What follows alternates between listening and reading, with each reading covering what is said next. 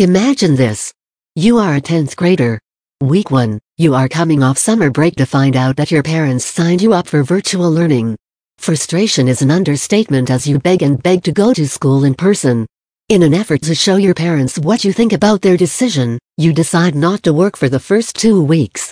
After 2 weeks and several privileges are taken away, it becomes clear that you might as well get to work.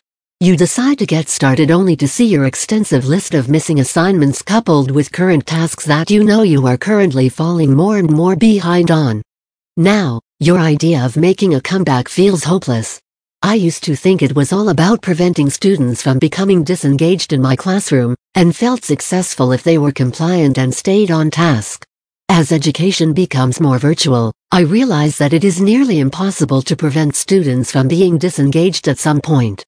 Even the best students will lose their place temporarily due to the plethora of distractions and new normal. What if it's really about opportunities for re-engagement? The objective is no longer only about keeping everyone focused and on task during a class period, but about building ways for students to re-engage with the course and material when they fall away. And then things changed last March. Classrooms were different, and I had to find a new way to keep students' attention. Methods I had once used to keep students engaged were only partially effective now. It will always be my goal to keep as many kids actively participating in the learning process, but I am learning that there is so much more to consider. Today I realize that it's not just about initial engagement. It's about the overall process of connecting with the course.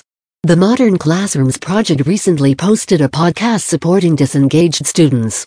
https://modernclassroomspodcast.fireside.fm5. It was as I listened to this podcast that the light went off for me as an educator. The big question was, how am I building in opportunities for students to re-engage in my classroom?